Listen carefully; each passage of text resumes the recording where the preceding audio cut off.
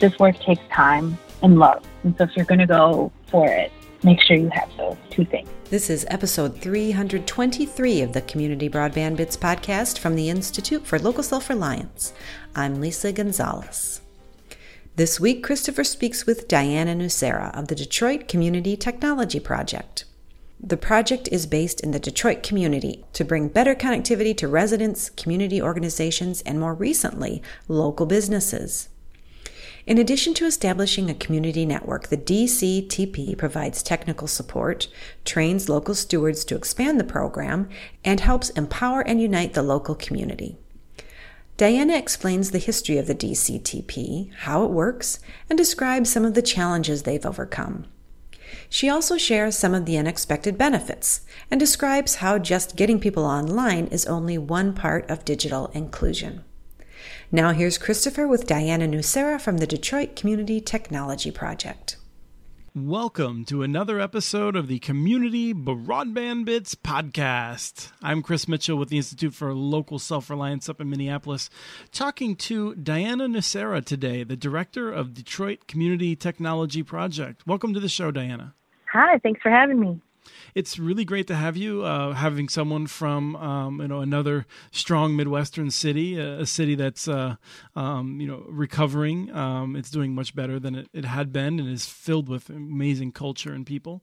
But let's talk a little bit about your organization, and then we're going to talk about some how it's related to some other organizations and movements to make a little bit of a map, I think. But what's the Detroit Community Technology Project? Sure. So the Detroit Community Technology Project started in 2014, coming off of basically the Broadband Technology Opportunity Program that was put out it was stimulus funds put out by the Obama administration that the Digital Justice Coalition in Detroit had gotten.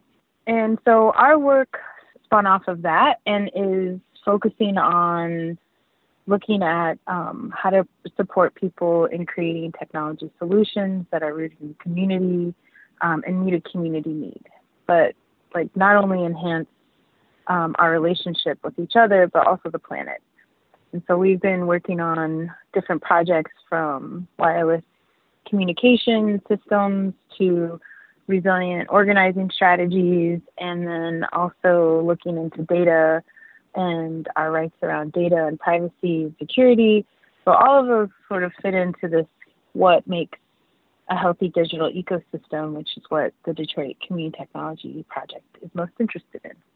And this is a part of a long chain of work in terms of trying to give digital tools and really help people that have been left behind by the economy, by the existing power structure that's been going on for a long time. Can you just give us a brief, maybe, I don't know if it goes back 20 years, but how does it fit into the Allied Media Project and things like that? Right. So to understand our work is sort of to understand this chain of events, and that one thing leads to another, and that our work is very much forms as one thing leads to another. So the story starts when the start of the Allied Media Conference, and it's moved to Detroit in 2007, I believe, and sort of started a media lab there, which the idea was thinking about what would a potluck of technology look like. And at the time was really thinking about access, not particularly in who doesn't have access to the internet or who doesn't have equipment, but thinking about why are we so protective over our tech, and why does it create so much crime? And what if we created a space in which people were willingly sharing these devices with each other and teaching and learning together, which at the time felt really radical for people. They were like, what do you mean I'm going to leave my tech here with you at the AMC while there's hundreds of people around? When many of us think of technology, I think we think of opportunities, and you linked it with crime. And I also just want to note, people, you said AMC, which is the Allied Media Conference, a wonderful event that, to my shame, I have not attended because it's almost always at an inconvenient time of year for my schedule. So this is something that I think is really worth just noting, so people have a sense of where you're coming from. These tools that have been developed, they really haven't been a source of opportunity in the communities you're working in. I think they have a potential to be, but for instance, if you are just given a sort of smartphone and using it to consume like social media or media, then you don't ever see the problem-solving potential. And so what I noticed back in 2007, and at the time I was working in youth media, working with youth in Chicago, and sort of as a volunteer for the Allied Media Conference, and thinking about this media lab. And I just remember, like, every time we would open up a lab or someone would get a new piece of technology, there was always some kind of like crime that would happen around it. So like many labs got broken into and stolen. A lot of the things got stolen, or some youth would get jumped and their phones would get taken, or their computers would get stolen. And so it became like really clear to me that, and at the time, that like it's not that people don't want these things, it's like scary to have them. And it's scary to have them, and mind you, this was when smartphones were a little newer. So I think as technology sort of progresses, these issues become a little less because they become normalized, and we're all walking around with our phones. When I remember walking around, like at the time, which was some rough spots in Chicago, you had a phone. It was similar to having like a pair of Jordans back in the day, where people would like take your shoes, just to recognize that there's like within these different economic situations, technology can play a role of both solving a potential issue, but it also creates a sense of danger for people. So you have to, there's all this like security around it and trying to protect these assets. And I think I've been really interested in thinking about like, well, if we remove that element, like, can you build community with technology rather than this individual sort of endeavors where people are protecting their own gear and only using technology for their own self-gain? And that's kind of where this idea of a media lab came out of. Also, like thinking about digital justice, which means that like not just access to people, but like what if we created a culture in which sharing technology and using technology to solve problems together, not just as techies coming in and supporting people, but like really using it as a tool for innovation on a community level and on a neighborhood level. Like, what does that look like, and what can that do to revitalize a city? And so our work has sort of stemmed from that. And that's really good context. I did divert you a little bit from the question that I'd asked and didn't let you answer it. So I want to get back into where you're leaving off, but just so people have a sense of a little bit more of the history. So you mentioned the Allied Media Conference moves to Detroit in 2007. If you can walk me through briefly how that ends up in and leads to the Equitable Internet Initiative, the EII, that we're going to be talking more about. Please walk me through that. Sure, I will do the most abbreviated version I can for the sake of this medium, but it is quite a long story. And, out of respect for the history of people involved, like I'll do my best. Well, and I think just briefly, this is well captured by a Roosevelt Institute study, I believe. Has it been published yet? I know I've reviewed it, but I don't know if it's been published yet. I don't think it has been published. Okay. No. It will soon be documented quite well. So people should be on the lookout for that after. I'm sure this interview will pique their interest. Yeah. So, we started off with, like I said, the Media Lab and this idea of a potluck of technology and a space in which people can teach and learn together. That sort of was the birth of the pedagogy. So the science and art of how we approach teaching technology emerged from was that moment. As the Allied Media Conference grew in 2009, we had a switch over in the federal government, and that's when Obama was now in power. and released these federal stimulus packages, and was about broadband adoption. So it was a session in the Allied Media Conference in 2009, which I believe was called Building a Healthy Digital Ecology, led by Josh Breitbart, that was looking at the ways in which communities could go after this federal funding to then build their systems that they need. If there's something that's been prevalent within all the years of this work, is that technology infrastructure is often overlooked within city planning or any sort of kind of public development. It seems to be a private sector thing. So we were looking at how do you look at this federal funding to bring it into more of a public sector, like if people are sort of taking over and building themselves. So from there, we created a series. We won in the stimulus funding after developing the Detroit Digital Justice Coalition. And so that formed out of the AMC session. The Digital Justice Coalition went on and said, hey, we can't apply for these funds if we don't know what people want or how they need technology. So then, learning from the Media Lab, we said, hey, let's create a Discotech, which is short for Discovering Technology. It's pretty fun. And the idea was to get all of the members of the coalition and their communities that they are connected with to create these sort of stations that allow people to teach and learn together, because you can't enter into a conversation about what you need or want to use tech for if you don't know what it is or what it can do. And so that marks another point of truly understanding like how digital justice works. We have a pedagogy of sharing and teaching and learning together as a community. Then comes this like understanding that education is at the core of participation, especially within this particular realm, within the digital realm in Detroit. That was around 2011 when we started looking at, we got the BTOP funding and then built these programs called Detroit Future. And there's Detroit Future Media, Detroit Future Youth, and Detroit Future Schools.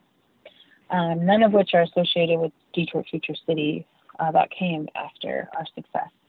The one I ran, which I'll speak about, is the Detroit Future Media, and the idea of broadband adoption was not getting people a connection to the internet, but showing people how to move from being consumers of media to being producers. So what if we all created online businesses or digital media to share our campaigns, and then move that from the analog world as a community into the digital world as a community? So one of the best metaphors I like around this is sort of moving from this concept of the internet as an information superhighway to more of a neighborhood that has the equivalent of bike paths, parks, and public spaces. And so we learned that, like, because of the sort of inequity within technology in general and like the structural racism that exists within Detroit, that it's very scary for people to go online. It's an overwhelming place, and there's racism and sexism and all the stuff that exists online. So that's where we were like, if we come on together as a community, we can carve out the spaces that we need in order to really start to develop this online space. If you don't mind, Diana, let me just jump in for a second, because I think a lot of my listeners are probably coming from a place where they're not experiencing that on a regular basis. And I can immediately imagine that, you know, on Twitter in particular, that we've certainly seen a lot of ugliness. And in fact, people who change their avatar from a white man to a woman, or particularly a woman of color, they certainly see a tremendous level of abuse they had never seen before. But I'm curious if there's other things in terms of discrimination that again, I probably wouldn't even be aware of that come to your mind, just to paint that picture for some listeners. Yeah, I think gender violence is definitely something that comes to mind when I think about like Gamergate and the community. Anyone who actually like wanted to create, a woman who wanted to create a new kind of gaming, and there's literally groups that are formed to prevent you from doing these things. So I think this happens within a lot of gender dynamics. But then you have to consider, like, the internet is a reflection of the analog world. And so whatever issues you have in the analog world, so your day-to-day, whether it be economic disparity or sexual racism or domestic violence, like all of that is reiterated online with just anonymous, sometimes people behind it. So if you're someone who's dealing with like any of that stuff in your analog world, it's sort of like a myth that you would then go online and it would be a new life or a new space. Like it's like all of that exists what's on there. So I don't want to boil it down to people's personal stories because I don't have their consent to share it on this podcast, but to give you a generalized sense, I think that's the best way I can describe it, is that it's like anything that we deal with as a society on the day-to-day is reflected on the internet.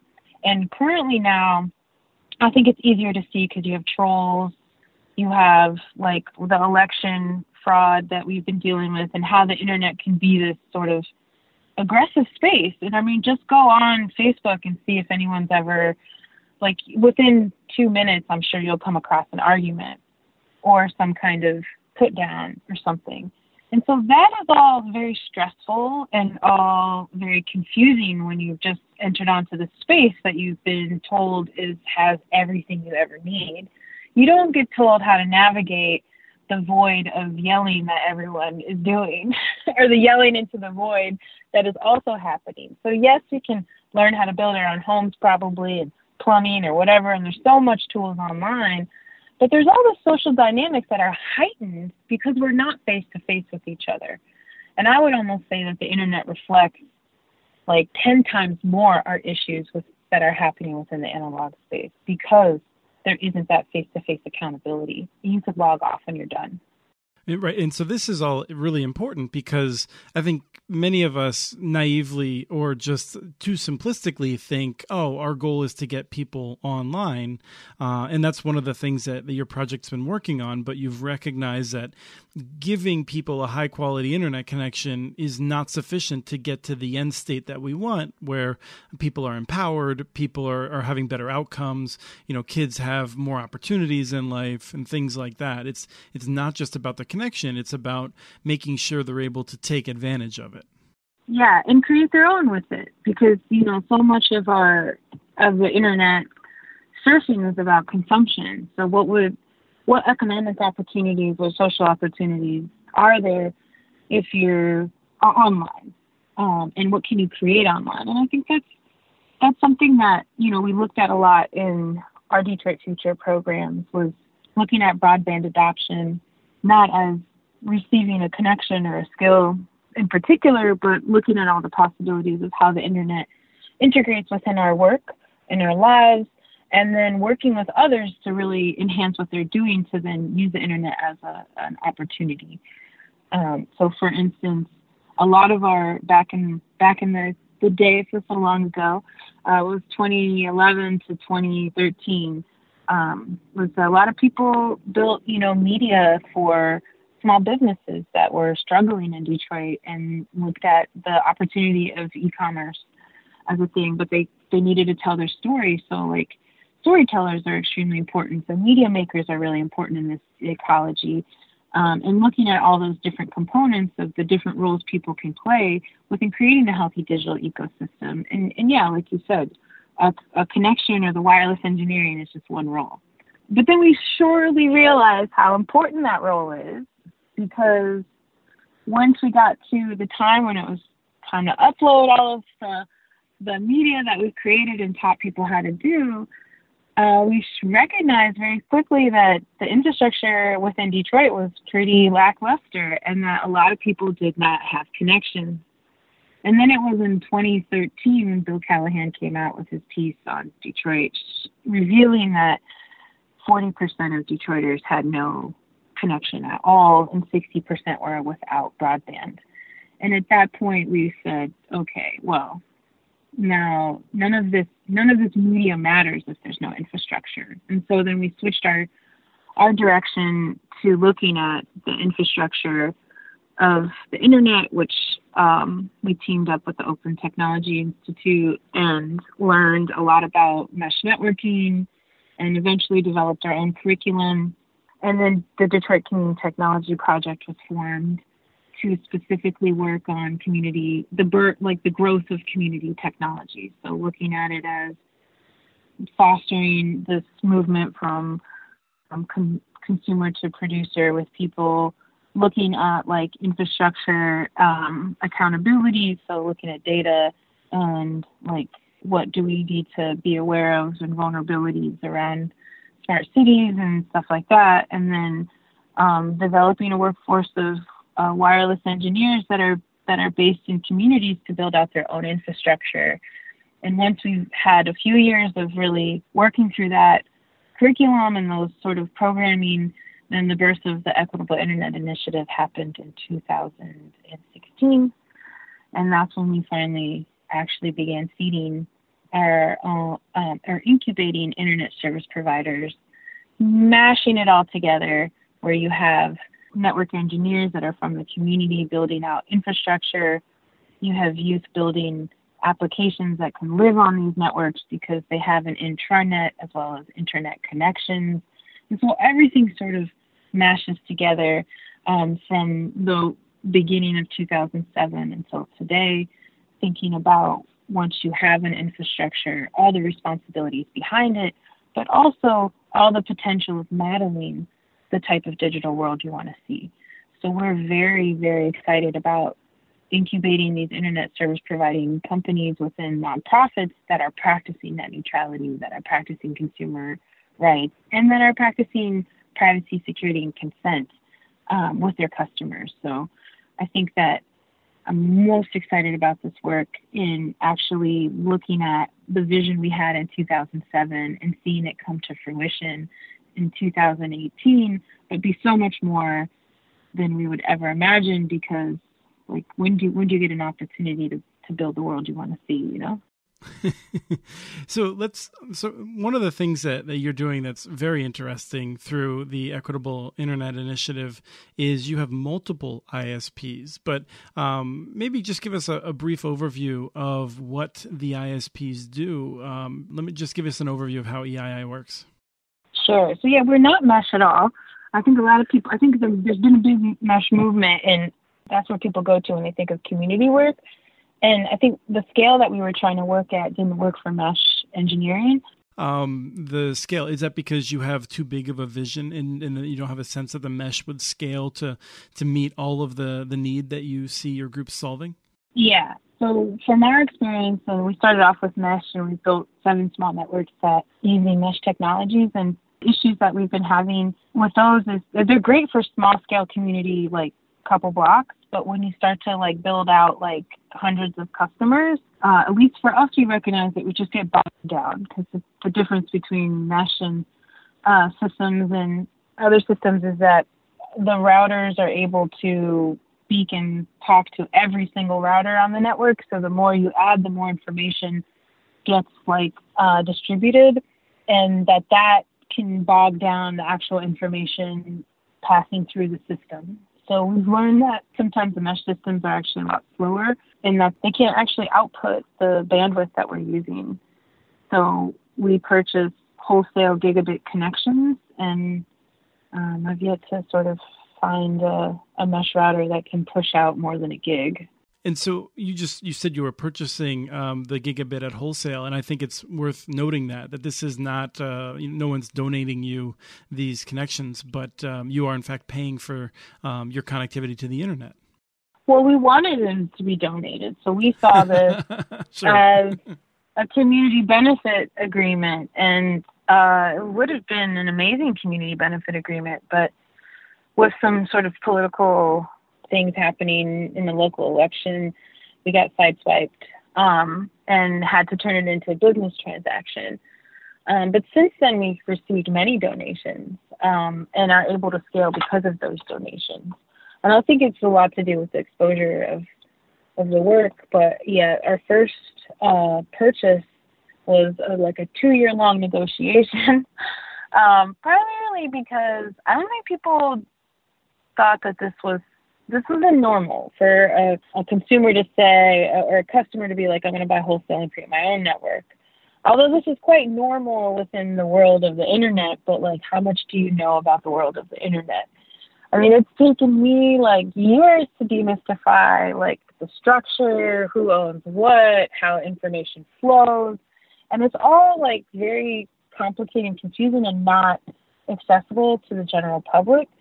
So it's been sort of our goal within this work to demystify how the internet works and where you can fit in to do this, because in purchasing this connection, it really freed us up to build these internet service providers. I think if we would have had a donation, it would have looked a little different. So, because we were kind of forced to create a business model, and we very well could have, worked along our nonprofit lines for this time, but because of that business transaction, we had to think about scale, we had to think about sustainability and workforce development and all of that. So I like to call it a blessing in disguise, even though it was quite a painful task. Sure. But, I say this a lot. I think being a woman in those negotiations, and particularly a woman of color, like, I don't know if it would have taken that long for someone like yourself to be able to negotiate these things. So I think part of this work is, like, at least I'm hoping shows that, like the different types of technologists that can exist and the different roles they could play, and that women and women of color and folks with disabilities and elders, like, all have a seat at the table, which is something there should, because they're very important perspectives. But I don't think we've seen that in any sort of telecom world. And I mean, I'd be surprised if any of you, I would love if we had people call in right now. I'd be like, call in if you know how the internet works. And I'd be surprised if we had more than 5 callers. Relevant to that point, I think it's one of the things that you and I have talked about before, is that one of the challenges you have is that you are employing people from these communities who often do not have opportunities in this sector. And you're giving them skills, or they're learning skills from you on the job. And now you're finding that you're in some ways being abused, I would say, by other ISPs who are just seeing these trained people and they're able to offer them higher wages. And so, yeah. It's one of those things where it is like a beneficial outcome on the whole, but you're the one that's really taking the brunt of it. Yeah, and it's silly. These are the same people that said no when we first started, that want to be a part of it and sort of poach our people. You're right. It's really interesting to look at, because this never was a workforce development or pipeline type of situation, because I can't imagine taking our stewards and plopping them into some kind of downtown tech company. I think they would crumble and die. They would hate it. Not because of they're not capable of doing the work. It's just because the culture is so different. So when I hear people talk about digital inclusion or diversity, it's such a problematic framework in my mind, because it's sort of okay, now we're going to include you into our thing. And it's no, our approach was to say, well, that thing was not built for us, so we're going to build something that is.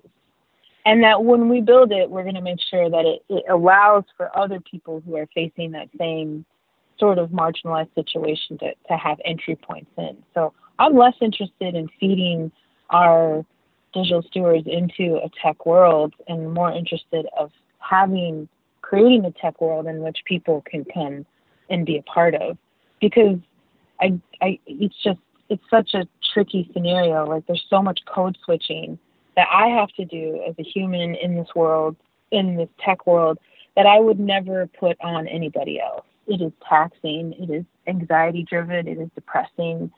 And so I think along the way, as we build this, it's sort of learning, it's not necessarily building a counterculture. I'm learning from moss. That's my biggest inspiration at this point. And moss is one of the most vital plant species of this planet that's created our Earth's atmosphere, and it's hundreds of millions of years old. And it's so small, and yet it grows where no one can or will. And so I think that's where we're at right now. It's I want to build a space where people who no one will employ can have a viable future in doing work that they love for their community, not for a CEO somewhere. Right. Well, I fully support that. I mean, the Institute for Local Self-Reliance revels in those sorts of that approach of recognizing that that your goal shouldn't be necessarily just to figure out how to succeed on the terms of other people, but how your community can thrive on its own terms. And over time, rather than trying to bend yourself to fit in the world for other people, let them bend themselves to fit into your world as you build power. Yeah. So as we're running out of time, I just want to make sure people have a sense of the nature of the actual networking that you're involved in. So maybe just run us through, you lease these wholesale gigabit connections. What are some of the ways that gets out to connect people in their homes? The first step was getting these connections. Then there was engineering and figuring out where they're going. So we worked with 3 different community groups, and specifically nonprofits, that were doing digital literacy work already. So we work with Faith in Action in Southwest Detroit, WNUC radio station, which is a community radio station in the North End Detroit, and then Boulevard Harambe and Island View on the east side of Detroit. Each of those either had like a fab lab or some kind of like a radio show. They would do beat making, and in Southwest they had like youth entrepreneurship and co-op development. And so they were already doing some kind of digital work and were interested in this. And so then we engineered to get it to their location. So which was, very interesting because some of the terrain was like really easy, a straight shot where you would do a point to point from downtown where our back hall was to like the North End or something. And it's just a wireless connection. And then on the west side, where the buildings are a lot lower than the trees, because when you're dealing with wireless, it's like dealing with radio waves, so there are obstructions and waves get absorbed. So there's a lot of engineering around that. So there was all this organizing around where's a rooftop that we can go to, and then get it to the location that we need. So along the process to get folks started is that you have to sort of organize rooftop real estate is what I like to call it. And that's where our specialty is we teach organizing. A lot of people could just do a business transaction and rent the rooftop, but we've been working with community groups and churches in particular because they all have steeples, and looking at this as like, how do we exchange, like if you would like some internet for exchange of use of your rooftop. And there's all this sort of organizing that happens in the neighborhoods that we support the neighborhood organizations in doing. From there, we train a trainer with our curriculum. So our curriculum is quite robust. It is 32 lesson plans, I think, that are each like 3 hours long. So it's a good three-month program. And they do all the recruiting, and we just train the trainers and support the trainers in learning. And then once they're done, within the class, they actually create a map, and they do all the surveying to understand where internet is needed, how people would use it, so that they can then build a network based off of need. Once the class is done, we've hired five stewards from each group to then take those plans that the class started and then build them out. Those stewards, they've been hired for 2 years now. They work part-time, and their job is to sort of take the infrastructure that we've built, which is the point-to-point, to the community org, and then we've worked with them to build a distribution network that creates a zone, and then the stewards take that connection and they bring it into the home. And it's all done wirelessly, and some of the apartment buildings, there might be some cables and stuff like that, but we sort of have 3 different layers, and the stewards are responsible for finding the customers. They're responsible for hooking them up and then dealing with any of the payments if they do that, and also setting the payments. So our scale of payment is different within each neighborhood. Some of them are $0 to $20 a month. Some of them are $0 to $50 a month. It just really depends on the economics of the neighborhood.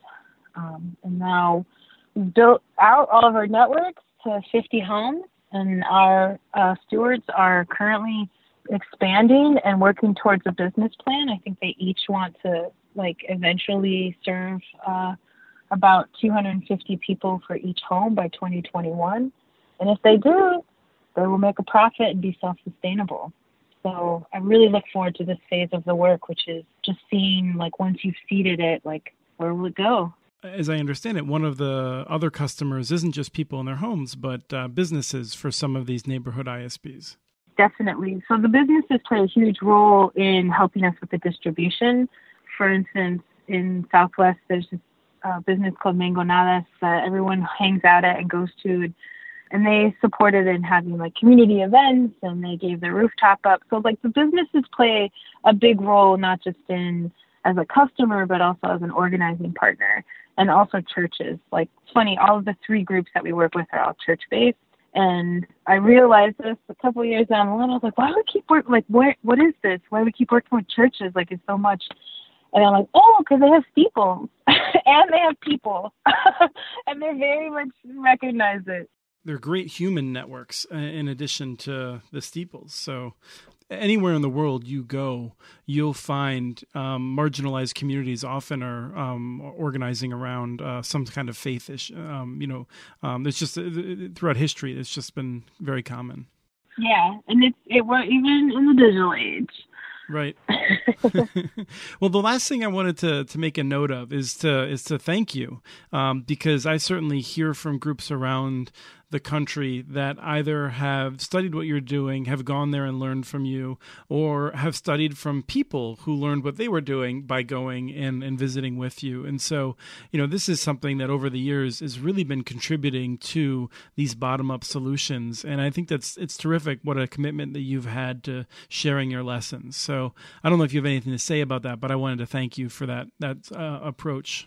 It's a little overwhelming, but it's also very inspiring to see the movement to take off and to see people believe that they can shape infrastructure. That's something that keeps us going. And, our model is just one. It may or may not work in your place, but the one thing that we've learned that kind of goes across the board is this idea of ensuring that community organizing is a large part of building infrastructure, and it's not just based in tech or tech heads, and that there needs to be a diversity of people at the table to build these systems.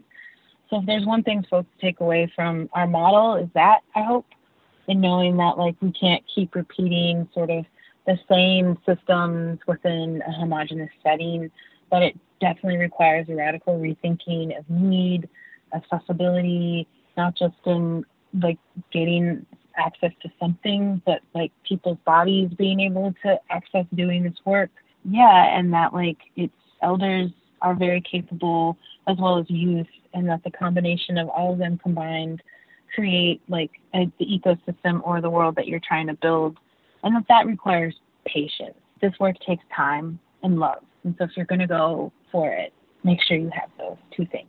That's very good advice to wrap up with, and I would just say that your example of the 2 years to negotiate the wholesale agreement is a testament to that, because people don't always appreciate. Oh, okay, well, it took 2 years. That's a long time, but I'll bet that 18, 20 months into that, you were thinking, has this been a waste of time? Is this ever going to end? Are we going to, like, nail this down or not? There's uncertainty is a killer, and when people are having that uncertainty, I think it's really helpful to be able to look out and say, look at what these folks at the Detroit Community Technology Project have done. They got through it. We can do it too. So I think it's really important what you've done.